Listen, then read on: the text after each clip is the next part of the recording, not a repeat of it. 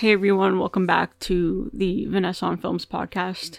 This is just a podcast where I, also with guests sometimes, it really depends, but today there's not going to be a guest, but basically it's just a podcast where we talk about news from the world of, whoa, I don't like the way that sounded. Anyways, this is a podcast where we talk about news from the world of film and television, and we just talk about them. Share the news, give our opinions. I'm saying our, but again, there's no guests on this episode. It's just me. The reason why I am dropping another episode this week is because I really want to start, I just want to start dropping them on a specific date. Like, I'm probably aiming for Wednesdays, but I'm not sure. So I didn't want to wait, like, longer than a week to drop a new episode, so I thought, why not just do another one now? And I'm hoping that for next week I can have a guest, but if not, it's fine. It's more of just, anyways, next week there will also be another episode, and please follow. I don't know how podcasts work, but I'm just doing this because I want to talk, so yeah, whether you want to follow or subscribe, I don't know how it works, is up to you. But there was a lot of news that was really exciting. Like, I dropped the last episode I think on Monday or Tuesday, and I've been trying to collect some notes and news for this episode, and I realized that a lot actually happened. And yeah, I guess it's because it's starting to ramp up due to the fact that, like, blockbuster season is really upon us. So let's get started. Now, if you know anything about movies, you definitely have seen the trailer for what I'm about to talk about. So, of course, the Dune 2 trailer dropped. I feel like there was already, like, a teaser or something. So this may have been a new trailer. I can't even remember anymore. But anyways, the point is that the trailer dropped. This is going to be in theaters this November, specifically November 3rd. And I feel like everyone is talking about this trailer just because of how good it looks, like, from a visual point of view. I feel like everything about this is going to be bigger than the first one. The first one was really based in world building. It really was. It was a bit like getting the lore down. And of course there was a lot of action. The cinematography was great as well. It's just, I think this one is really going to start diving really deep into,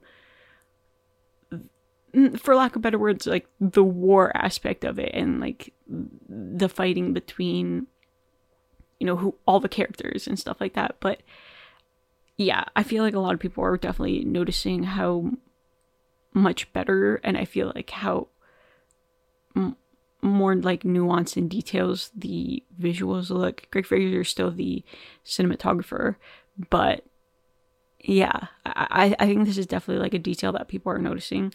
I know a lot of people were definitely really upset at the fact that Greg Fraser didn't get nominated for the Batman that came out last year, but I feel like it's okay. They'll make it up to him with Dune Part 2, and above all else, I think that he's probably going to win again. Like, I hate talking about award season all the time, but it's kind of just this, very pervasive thing that shows up at all times if you're invested in film and television. Like, it's something that you always have in the back of your mind. And I don't know. I feel like if Dune is as good as the first one, which I don't think it's going to be as good, I think it's going to be better than the first one. I feel like it'll definitely get nominated for Best Picture, but, like, I feel like more than that, it's probably going to be one of the front runners, just from what we've seen and what I've heard about it have been just really positive. And yeah, so the trailer dropped. I'm not gonna lie, like, I'm kind of scared about where this movie is going to be premiering, just because I think it might be premiering at TIFF. I had to pause and just, like, let it soak in, because I feel like it might be premiering at TIFF. I'm not exactly sure. Like, I'm gonna be honest, I feel like when it comes to the major film festivals, TIFF is, like, the least prestigious one. like, everyone always turns to Venice and, of course, the European ones before TIFF. I understand that, but since this movie is coming out in November, I feel like they're aiming for a TIFF premiere. It's also, I don't know, like, Denny's Canadian, so I feel like that's just something that people are going to be thinking about. I think it's going to premiere at TIFF, but like, I'm not sure. I don't think they're going to say anything about it just yet. But yeah, I don't know. Like, that's just something I've been thinking about, and I'm excited to figure out where it's going to premiere. But I think it's going to be a TIFF. I think, yeah, no, like, I feel like it has to be TIFF. But anyways, I actually didn't write anything about this, but yeah, like, I started thinking about TIFF, and I was like, okay, well, let's just talk about this now. It was actually just announced that, I'm pretty sure yesterday, it was announced that Next Goal Wins, which is Taika Waititi's newest film, it is going to be premiering at TIFF. So this was actually the first film that they announced for the festival this season, which I don't know, this is going to come off as kind of like harsh, but it just feels like a fake movie. Like, I feel like, I don't know, just everything that I've heard about it, and like the trailers and stuff, like, and the first looks that we got from it, it just feels like a movie that they like play in a movie, if that makes sense. But anyways, I don't know. Yeah, it's exciting that we're like getting news about like the festival and like what movies are going to be premiering. I'm definitely going to watch the movie. Like, I'm like not even like mad about the choice. It's just, I didn't even know that it was going to like the fact that it is premiering somewhere and that it is being released feels kind of fake to me. If this isn't making sense, I'll move on. But anyways, yeah, Next Goal Wins. It's going to be premiering at TIFF.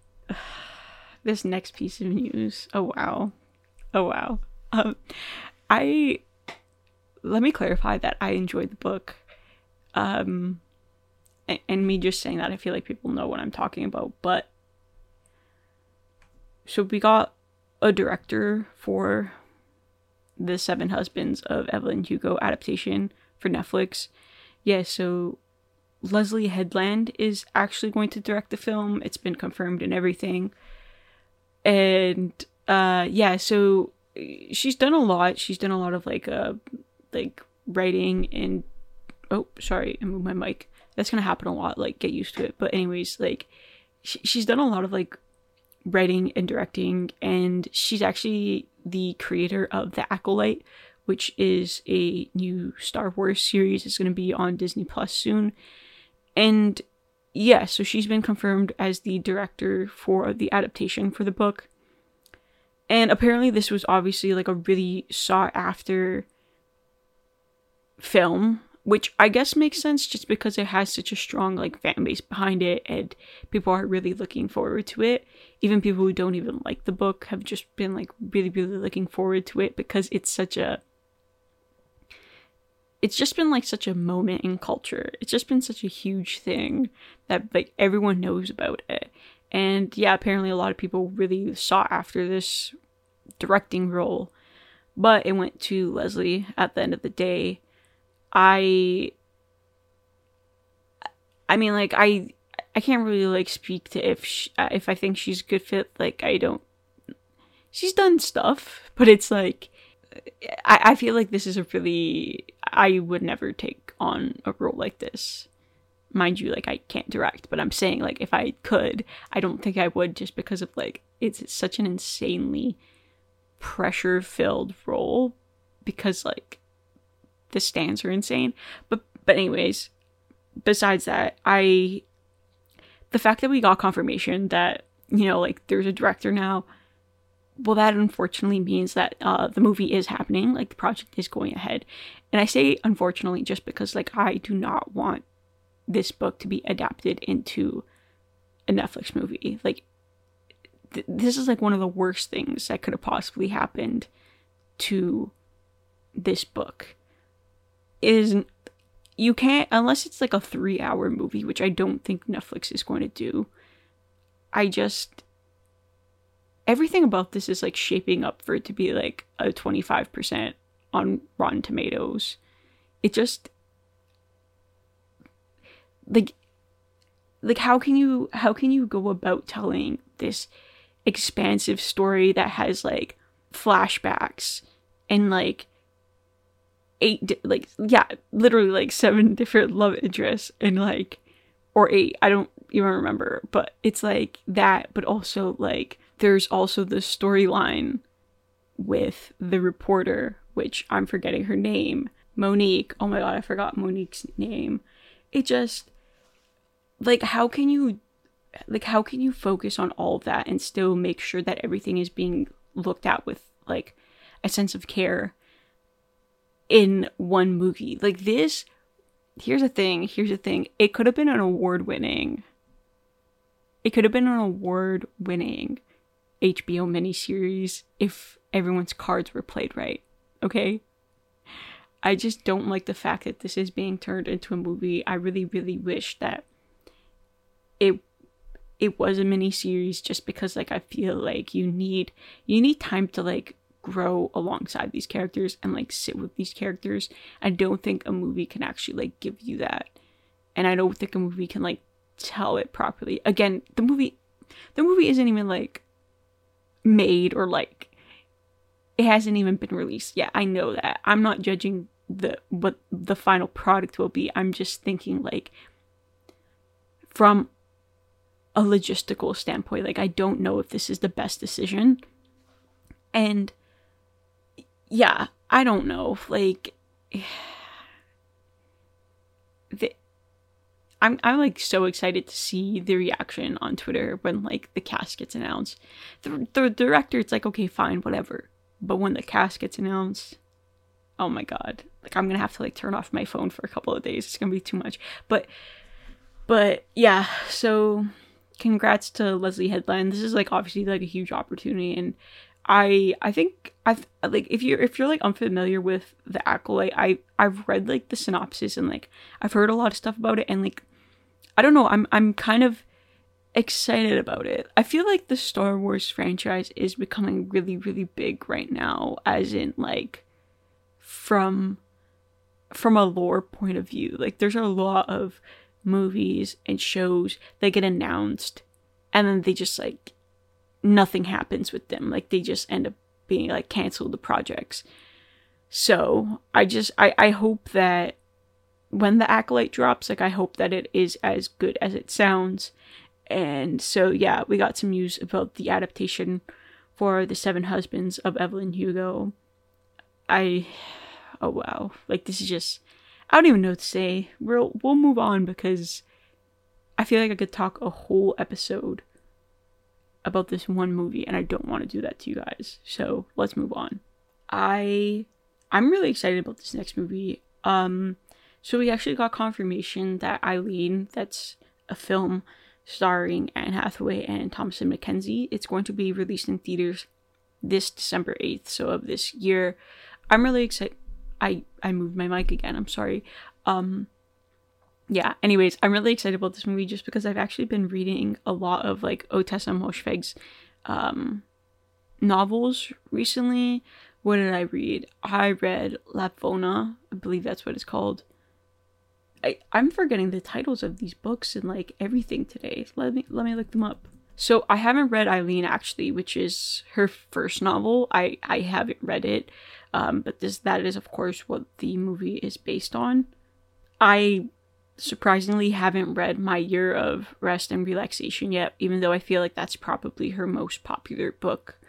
You know, like iconic book cover and everything. Apparently Yorgos Lanthimos was supposed to be adapting that with Emma Stone, and I love them working together. Like I'm really excited for Poor Things and stuff, like all the other projects that they're eventually going to do together. But I don't know if the adaptation for My Year of Rest and Relaxation is happening.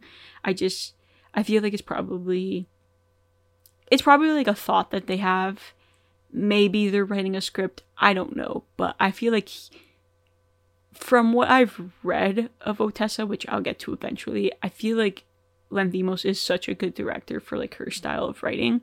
And so the things that I have read from Ottessa are Death in Her Hands. That is a 2020 book. I've read her newest, which is Lapfona, which is from last year. Really like gross. I don't know how else to explain it. It was kind of like a really gross book. And if you read it, you'll understand what I'm saying. And then I also read her collection of short stories, which is called Homesick for Another World. She has a really like defined style of writing, which I really, really love. And she's like not afraid to write like the worst characters. And I don't mean worst as in a writing point of view. I mean like worst in like morally corrupt kind of way. I think it's really like cool that she doesn't necessarily care, and she writes the characters as they should be written, like within the context of how they should be written. And yeah, so we got confirmation that the adaptation of Eileen is going to be releasing this December 8th. And I know that the book is about basically Thomasin McKenzie's character is, Eileen. Yeah, so she's like a young secretary at a prison. And, well, I don't know about... Okay, wait. I should probably state this. I don't know if the book... If the adaptation is necessarily following, like, the book per se. But I know that it's taking place in the 60s in New England. And, yeah, so Eileen, played by Thomasin McKenzie, is she works at a prison. I'm going to assume she's playing a secretary. And yeah, then a counselor arrives being played by Anne Hathaway. And yeah, so they kind of like start hanging out. The counselor, I think her name is Rebecca. Yeah, the counselor kind of just like gets Eileen to like open up and stuff like that. But kind of like leads her into like, yeah, I guess you could say like dangerous areas and stuff like that. And I know that it premiered at Sundance this year. I don't know the reactions to it, but I'm gonna assume it's positive. Wait, hold on. Oh my god, wait, oh, it's one of those movies. It's one of those books. I just read something. I'm not gonna spoil it, but yeah, anyways. Yeah, so I think it has pretty good reviews so far. Like I think like from for like critics, it has like an 88%, which is really, really good. I again, like I don't know a lot about the book. I probably want to read it before it gets dropped in theaters, obviously. But like I'm also like not, let's actually have this conversation. I actually like don't care about like reading the book or the story or whatever of a TV show or a movie like before the movie or like the adaptation gets released. Like I don't necessarily care about that kind of thing. I can read it after or before. Like it doesn't affect me. But I feel like some people are like very like religious about that. Like they're like, no, I have to read it before or I have to read it after. And it's like me, it's like I don't even care. Like some like, yeah, I don't know. But I am excited to read the book. I'm excited about this movie, and I feel like I'm like most excited about seeing like Anne Hathaway work with someone like Thomasin McKenzie and like seeing the chemistry that they have and like what they bring to this kind of story and what they bring to Ottessa's like vision.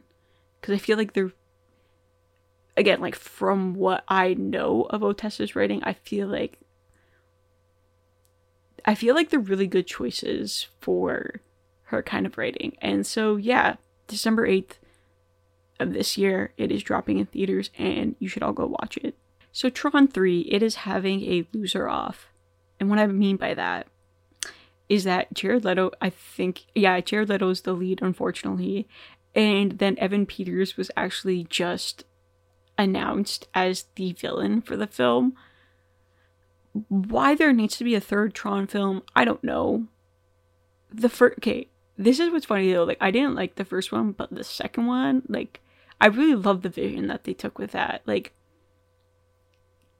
Kaczynski is really good at directing, like, big blockbusters. And you know what's funny? I actually thought Tron Legacy was like a box office flop, but I just looked at it, and I think the budget was like 170 and it made like 400, which like I guess to a lot of people wouldn't be considered very good, but like it still made money, and like a lot of people showed up for it, which is, I think, cool. I feel like if you grew up in like the 2010s, like Tron Legacy was a movie that a lot of people like spoke about, at least from like a sci-fi point of view. I feel like it's like a movie that a lot of people like turn to and discuss, at least for like visuals and like yeah, like aesthetic purposes. I think that's something that movie did really good. Like I don't know, like I feel like a lot of like sci-fi or like even like big blockbusters in general, like there is something like that is definitely like missing from, definitely something that's like missing from, I guess, just how they look. Like I feel like I've spoken a lot about this. They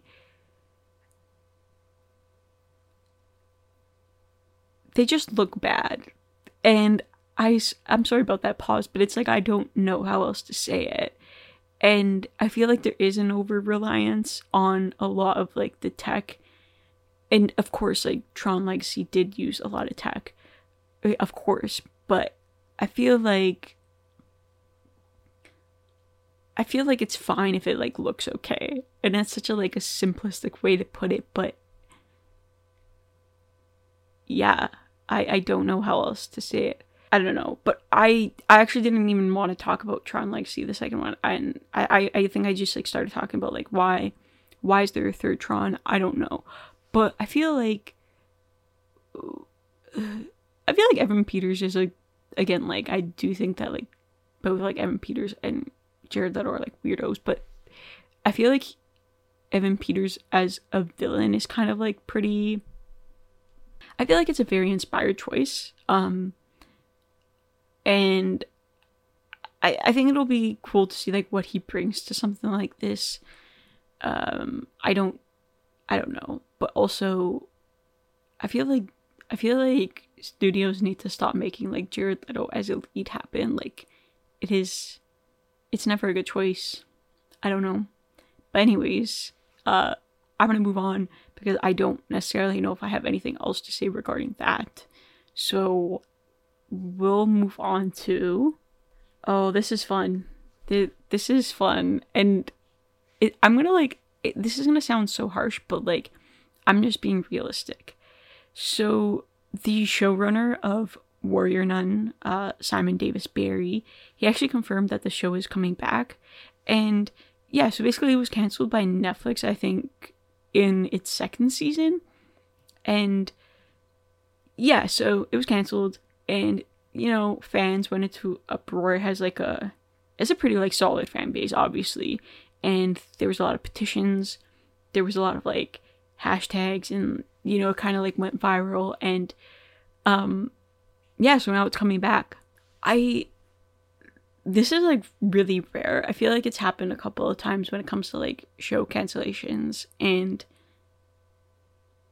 the fan support being so strong that it like either finds a new platform or it comes back on the same platform and is renewed. It's just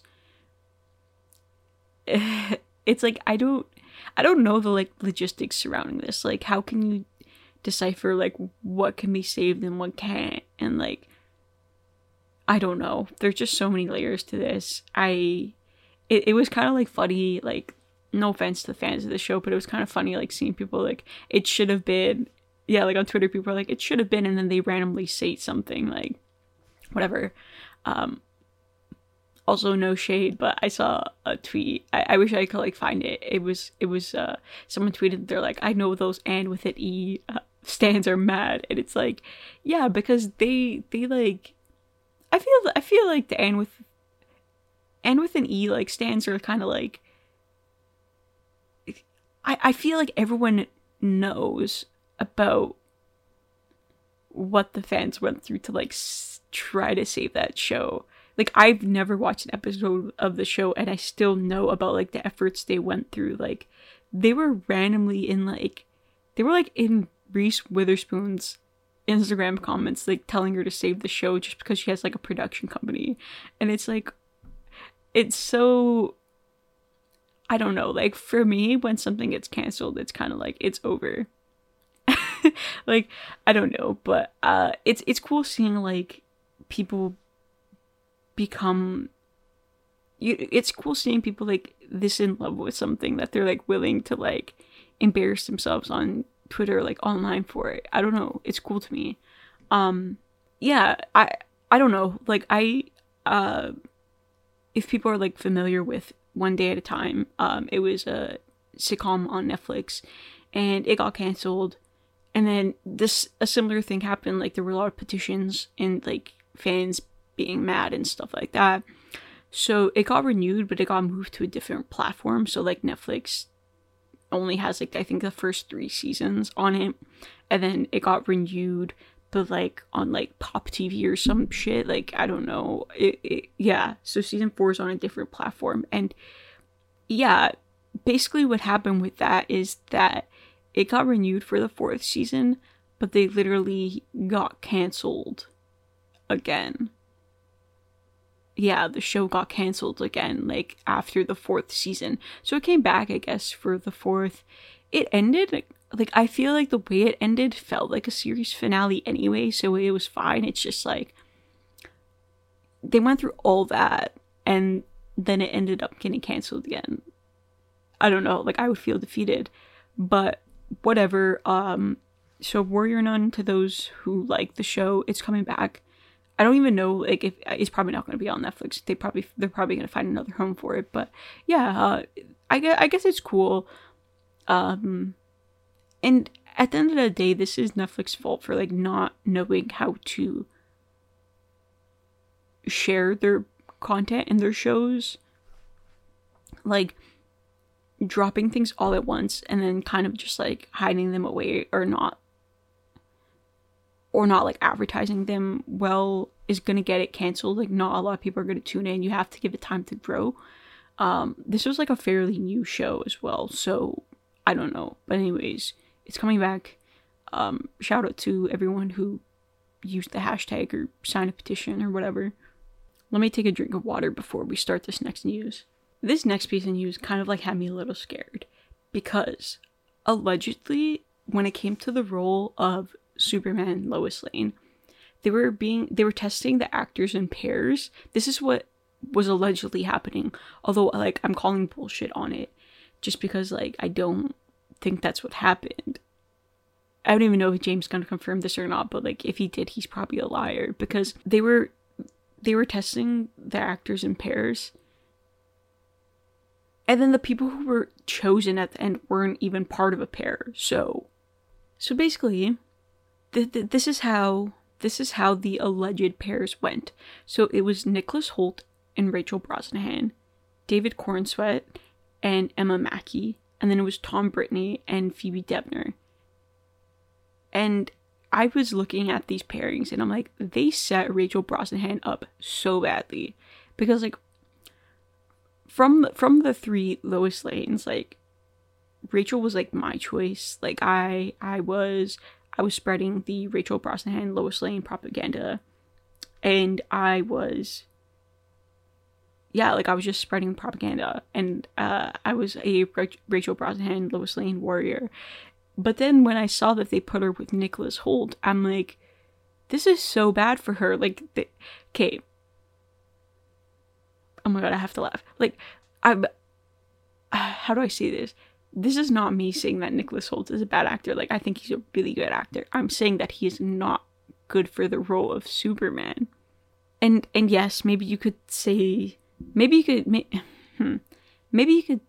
could say that I am just looking at looks, but that's not the truth. Like, I think he's like a little bit more weird than what the Superman role entails. And so that's why I want, if he's on that list for Lex Luthor, like I think he should, you know, like try to squeeze himself in there somehow. It's just, I don't know, like he auditioned for like Batman, which cool, like I feel like he probably would have been better at that than Superman. But the thing is, like, I don't know. Basically what I'm saying is if I was an actor, I would not do these franchise roles. But anyways, what I'm saying is also, like, I don't know, like, I feel like if they were gonna do the pairing, like, I was like, oh, it's over for Rachel, and then I was like, oh, it's gonna be David and Emma, and I was like, okay, fine, sure. But then I think like 2 days later or a day later, it was confirmed that David Cornsweet and Rachel Brosnahan were chosen as Superman and Lois, which is literally the greatest thing to happen to me. No, I'm joking. It's fine. It's just cool because I think they are really good choices. But I don't really, honestly, like, I don't really care about who was chosen as Superman. Like, I was more in it for, like, okay, who is playing Lois? And, you know, like, I'm not saying that I manifested it, but I'm saying I manifested it. And yeah, I think they're gonna be really good together. They literally look like they're ripped right from the comics. They look the part, but, like, I don't really care about that. Like, for me, it's more of, like, I think like Rachel has kind of, like, the tenacity and, like, determination that's, like, and even, like, the sense of humor. She's good at, like, that kind of sense of humor that, like, Lois has. And I think, like, she could really bring something to that. And also I'm pretty sure David has kind of, like, always wanted to play Superman, so it's just cool to see that happen for him. It's kind of funny because I actually just started watching House of Cards, and they're both in it, so I don't know. I think the universe was saying something when I decided to start House of Cards. They're like, I don't know, but I'm fucking with you. I don't think that's true, but yeah. It's cool to see that we finally, like, it's cool to see that we have, like, the casting. I mean, like, I don't really like fuck with superhero movies anymore and stuff like that, but I also just wanted to share the news. And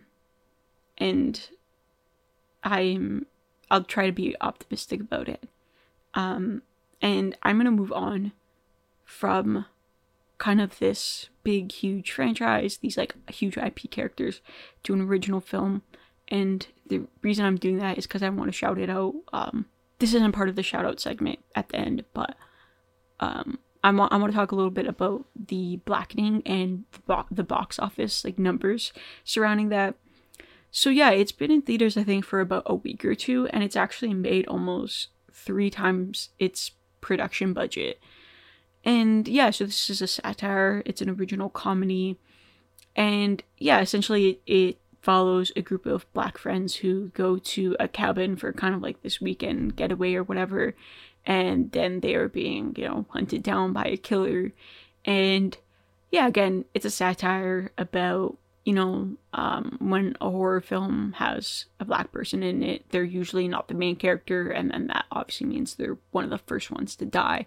And yeah, it's just about them, like, using their street smarts, but also, like, their knowledge of horror films and bringing, like, what they know, or, like, the stereotypes of what they knew, and of course they use that to not get killed. And of course the entire movie is, like, satirizing the racism and, like, the dynamics of these, like, slashers and, like, horror films. And yeah, I think it's really, really cool that something like this has made as much money as it has. It's made, again, I'm gonna say, like, maybe 3 to 4 times its production budget. And what I really think is happening right now is that, again, it doesn't have a lot of, like, marketing value to it. Like, or I should say marketing budget to it. I've honestly only seen it because, like, pre-shows at the theaters and when they show, like, segments with the cast doing, like, interviews. But I think what's really happening here is that it's getting a lot of, like, word of mouth right now. Like, friends are recommending it to friends. They're talking about how funny it is, how smart it is. And yeah, I think that's what's happening. Like, social media is talking about it. It definitely is kind of this movie that is based in word of mouth and is showing the power of word of mouth. And so yeah, it's still in theaters. It's probably going to start dwindling out of theaters just because Hollywood is annoying and the theater system is also kind of annoying now. And with more big blockbusters coming in, they're definitely going to start like kicking it out. So if you have a chance, go watch it. And yeah, it's just really cool to see like the way the word of mouth is happening right now with this movie. I am also going to... What do I want to say about this next piece of news? I think Phoebe Waller-Bridge is the funniest person ever. And yeah, from like a comedy point of view, but also like she has an Amazon deal that's worth like a lot of money, and she's developing a bunch of projects, but nothing has dropped yet. She's writing a bunch of projects. Nothing is like even coming to fruition yet. Like nothing is happening with this Amazon deal. And I think it's really, really funny. But basically she's developing a Tomb Raider series based on the video game, obviously. And she's describing it as dangerous and exciting. And yeah, so what she's doing is she's basically like taking this franchise, and she says that she wants to bring a lot of... She says that she really loves the character, but she also wants to bring like the 90s vibe to it back, which I feel like is really intrinsic to the video games. I feel like what failed with the Alicia Vikander version, I actually really liked that movie, not gonna lie. Like it was a fun action movie, and I kind of like those like action adventure films, but I feel like what failed is like that like 90s humor and like the 90s like action wasn't really present. And I feel like when you're doing a Tomb Raider movie, that kind of has to be there. And yeah, so I hope that in some capacity that like 90s vibe can come back into this franchise through this TV series. But it's also funny because like I honestly don't even know if this is happening. Like Phoebe Waller-Bridge was attached to the Mr. and Mrs. Smith series, and then she's like, actually no. I think she's still like part of it from in like a background perspective, like from like a creation perspective, but like she's not starring it anymore. And that hasn't even come out yet, and I don't even know if it's filming. So again, like that's something that's like kind of up in the air. But I think it'll happen. With this, like this is in really early stages, so who knows if it's happening.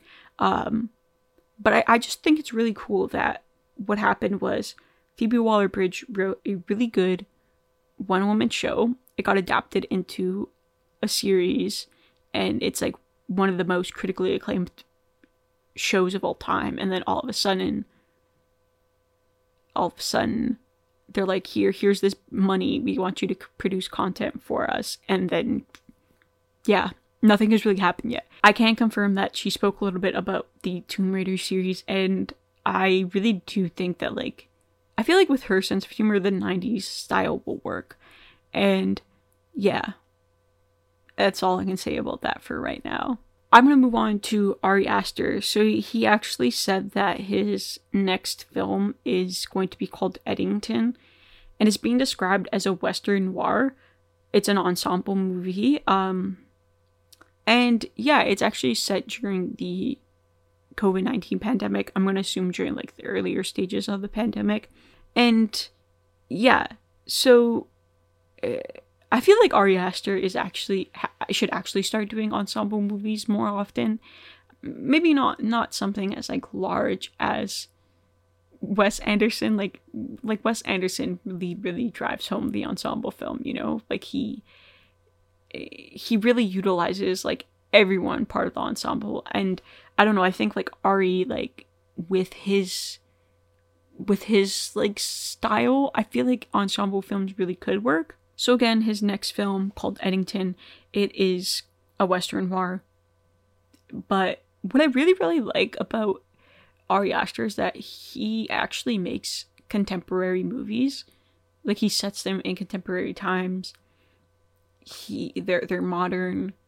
It's really rare to see kind of like, I would consider Ari Aster an auteur. And it's really, really rare that something like that actually happens nowadays. Like a lot of times auteurs turn to different decades and different centuries and sets their films in there. And there's literally nothing wrong with that. Like you can make a period piece if you want. It's just, I'm saying that it is really rare, and it would be nice if like, I guess it would be nice if like more directors could actually like set their movies in modern time.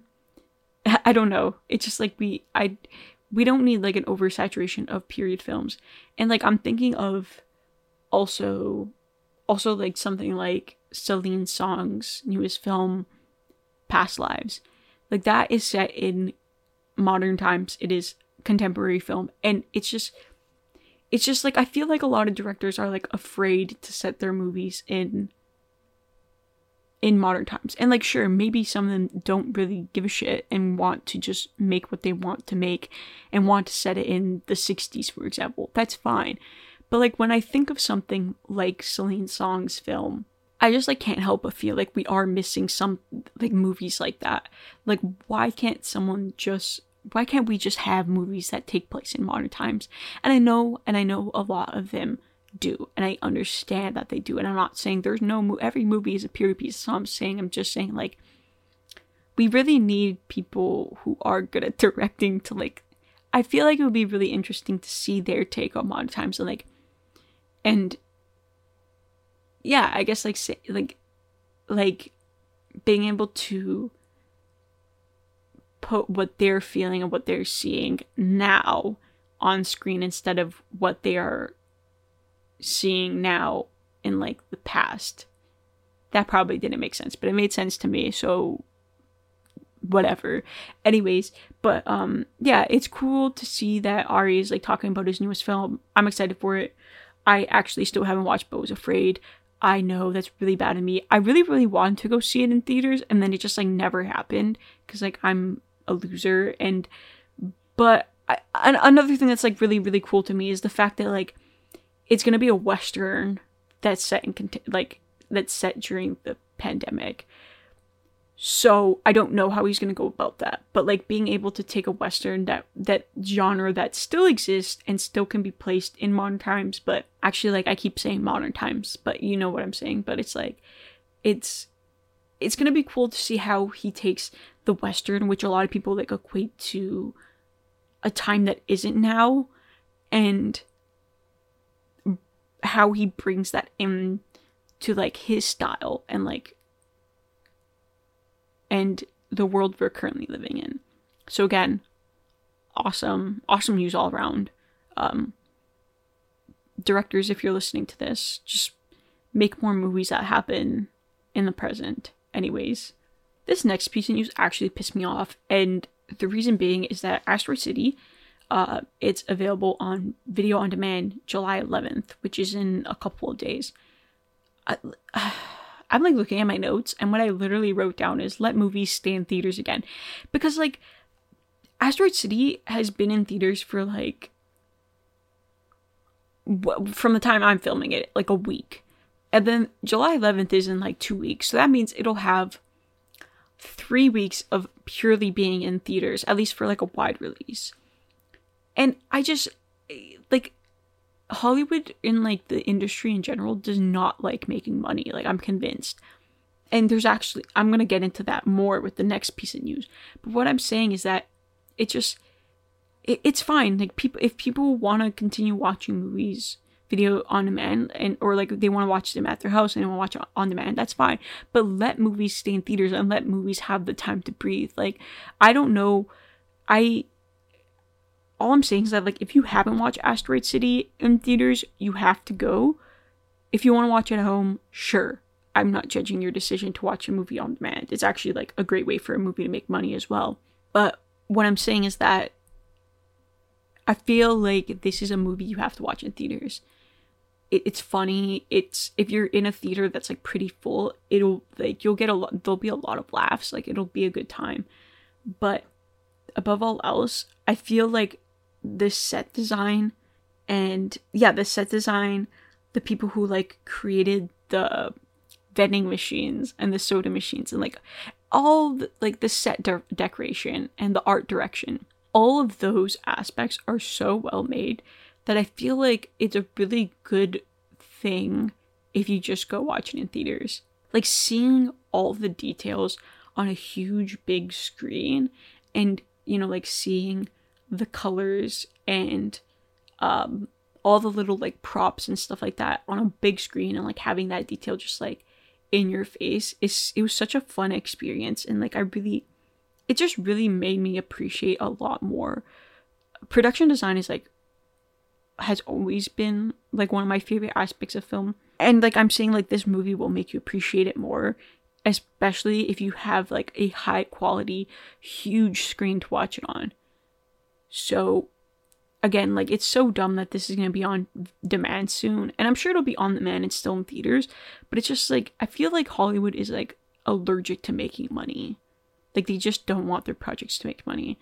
So anyway, if you haven't, go watch Asteroid City in theaters. Oh my god, I have to groan. Like that's the only thing I have to do with this next news. Speaking of Hollywood not making money, so Dial of Destiny, it is looking to earn 140 million in its worldwide opening weekend.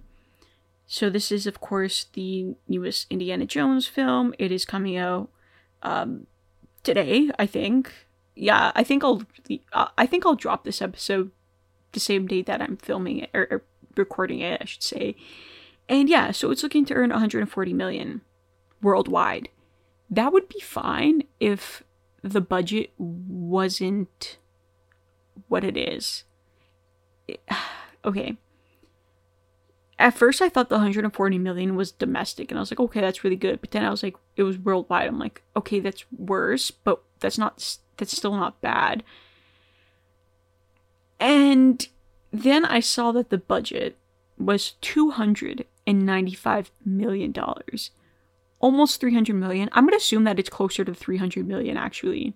This is not only the most expensive Indiana Jones film, it is one of the most expensive movies ever made, like, of all time, in any place, not just Hollywood. Like, this is an insane number. There's no reason for an Indiana Jones movie to be close to 300 million in budget. There was no reason. There's literally no reason for a movie to cost more than 80 million. That is my strongest belief. Like, your movie does not need to cost more than $80 million. And I'm like a firm believer in suggesting that a huge chunk of that 80 million, or a huge chunk of any budget, really should go towards marketing. Like, what is so special about this movie that it cost almost $300 million to make? Like, every time I see like a huge blockbuster and the budget is like over 200 million, I'm like, this isn't, like, there is no need for this.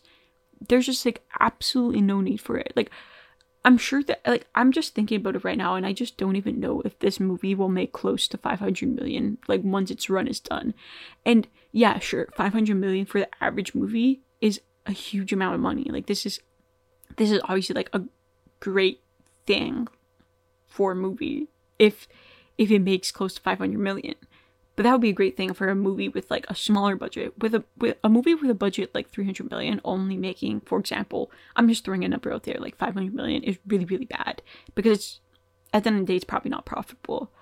So I just had to like sit with myself for a second when I saw that the budget was close to 300 million, because this is like an insane amount of money that I'm just saying, like no offense, this movie, like, I'm probably going to end up going to watch it and stuff like that, but like, I don't get it. Like, I really do not. I don't. Sorry, I'm just like thinking, like, the amount of like indie directors that could have made small movies with this budget. It's just, I don't know. Like, I don't understand how they can think like, oh, this is like the 5th movie in the franchise. Let's give it $300 million to make. And I've also heard like things that like James Mangold's directing is not very good, which is kind of surprising. Or at least not good for like the type of movie that Indiana Jones is supposed to be. That's probably the bad way to put it, but yeah, I feel like the bad reactions or the mixed reactions at Cannes were like kind of like not the final nail in the coffin, but like one of the nails in the coffin. And yeah, I don't know. But Dial of Destiny is in theaters. Go support it if you want to. I don't necessarily know if this movie was a good decision from like a financial standpoint. I don't think anyone thinks it was, but yeah. Yeah, that I don't even know what to say. I'm kind of like at a loss for words. But I'm gonna move on to the segment of the show where basically me and a guest, or today it's just gonna be me, we mention either a film or a TV show that we just want to talk about. It doesn't necessarily have to be our favorite. It doesn't have to be something that we enjoy. It doesn't have to be something we hate. It can literally be anything. We can talk about an element of it. We can talk about it in general, our opinions. And yeah, it's just a way to like give something attention. And I actually do want to talk about one of my favorite movies today. So Kill Bill Volume 1, it is one of my favorite movies of all time. It was in my top 4 Letterboxd for a very long time. It still probably is my favorite, but I don't have it in my top 4 any longer, which, you know, it's fine. It's fine. But it's like one of my favorite movies. I'm not exactly sure when I watched it or even why I watched it, but I was definitely a young teenager. I'm not exactly sure like what age I was. And one thing about a movie like this is that it's kind of funny. Like, it makes me really like sit and wonder, like, is this one of my favorite movies because of when I watched it and like what age I watched it and like where I was in my life when I watched it? Like, this might not make sense, but to me, like, Kill Bill Volume 1, specifically Volume 1, is one of those movies that if you don't watch it when you are a 14-year-old or like younger, or specifically a 14-year-old girl, you'll enjoy the film. You'll really, really love it. But if that's not like the first time or like around the first time that you watch it, well, I don't know. Like, I don't think you would have the reaction that you would if you were younger. And what I mean by that is, like, I feel like if you watch it at a really like a younger age, you think it's like the greatest thing in the world, which I still think it is. But I'm just wondering, like, maybe like my kind of like reaction to it as a younger person like affects the way I still think of it. And it's just like one of those movies that you watch and you're like, this is so badass, this is like the best thing I've ever seen. And it's like I really wish I could like erase having watched it as a younger teen and like watch it for the first time again and like see what I think. I honestly still think it would. I'm like having like theories like in my head, like running around my head. Like, I honestly still think it would be one of my favorites. Again, like, this is impossible to know. It's just, it's like one of those movies. I feel like we all have those movies where it's like, if we don't watch it at a certain age or at a certain stage of our life, we probably wouldn't have liked it or loved it as much as we did. I feel like a lot of people mention these types of movies. This might be controversial, but I actually think when it comes to a lot of like David Fincher movies, this could also be applied. Like, I feel like The Social Network and Fight Club are like also really good examples of this. Like, not even from like my point of view, but I feel like a lot of people have actually said this to me, like it was like one of their favorite movies growing up. And it's like, I have this thought, like what if you didn't watch it when you were like 12 or whatever? Like, how would you go about that? Like, watching it for the first time as like an adult, like maybe like you wouldn't have liked it as much as you did when you first saw it, when you really first saw it. And so yeah, I just wanted to like talk about it. And I have that thought, and I still think that anyone who hasn't watched it should, because it is a really cool movie. But like, yeah, like I feel like this might get people thinking of like what I've been discussing, like having an attachment to something because of when you watched it, and it's like thinking it's the greatest thing ever, but like in reality, like if you took yourself out of that situation, like, would you still think that? And yeah, it is a great movie, like great direction, great screenplay. It's like endlessly quotable. Again, like, the set decoration and like set design and like the props and the costuming in that movie.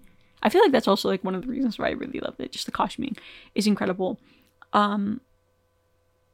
Yeah, like, so maybe like think about that. Like, think about, is it your favorite movie, but it's like one of those movies like you don't know if it's your fave because of when you watched it. And I feel like that's a good way to end this. If I could offer any advice, because I am clearly the biggest producer in Hollywood, stop making movies cost more than, okay, maybe we'll raise up the stakes from 80 to 100 million. Yeah, so no movie should cost more than 100 million. If it is pushing 300 million, you're insane. You don't know what you're doing with your money. Yeah, just like don't make big blockbusters cost more than 100 million. And like, when I say an indie film, if your indie film has a budget of 25 million, you are not an indie film. You are a regularly funded film. Indie movies should not cost more than 2 million. And like, usually indie movies actually should cost a lot less than that. But I'm being generous, no more than 2 million for indie movies. I don't know, like, just like, where is this budget going? But anyways, Dial of Destiny drops this weekend, and I don't know, like, I had high hopes for it just because of like who was directing it, the storyline. I just really like the Indiana Jones movies. I really like Crystal Skull. Sorry to everyone who hated that movie, but like, it was fun. Like, it's always on TV. Like, it's one of those movies that they just play every single weekend, and I think they should do more of that, and they should start bringing in like, it'll be interesting to see like what movies that were released recently start getting played on TV more and more, because Crystal Skull is like one of those that's always on every single weekend. And yeah, with that being said, thanks for tuning in. I should have a new one up on Wednesday. I'm gonna try to post every Wednesday, but yeah, thanks for listening. I might end every show with just a long prolonged goodbye. Bye.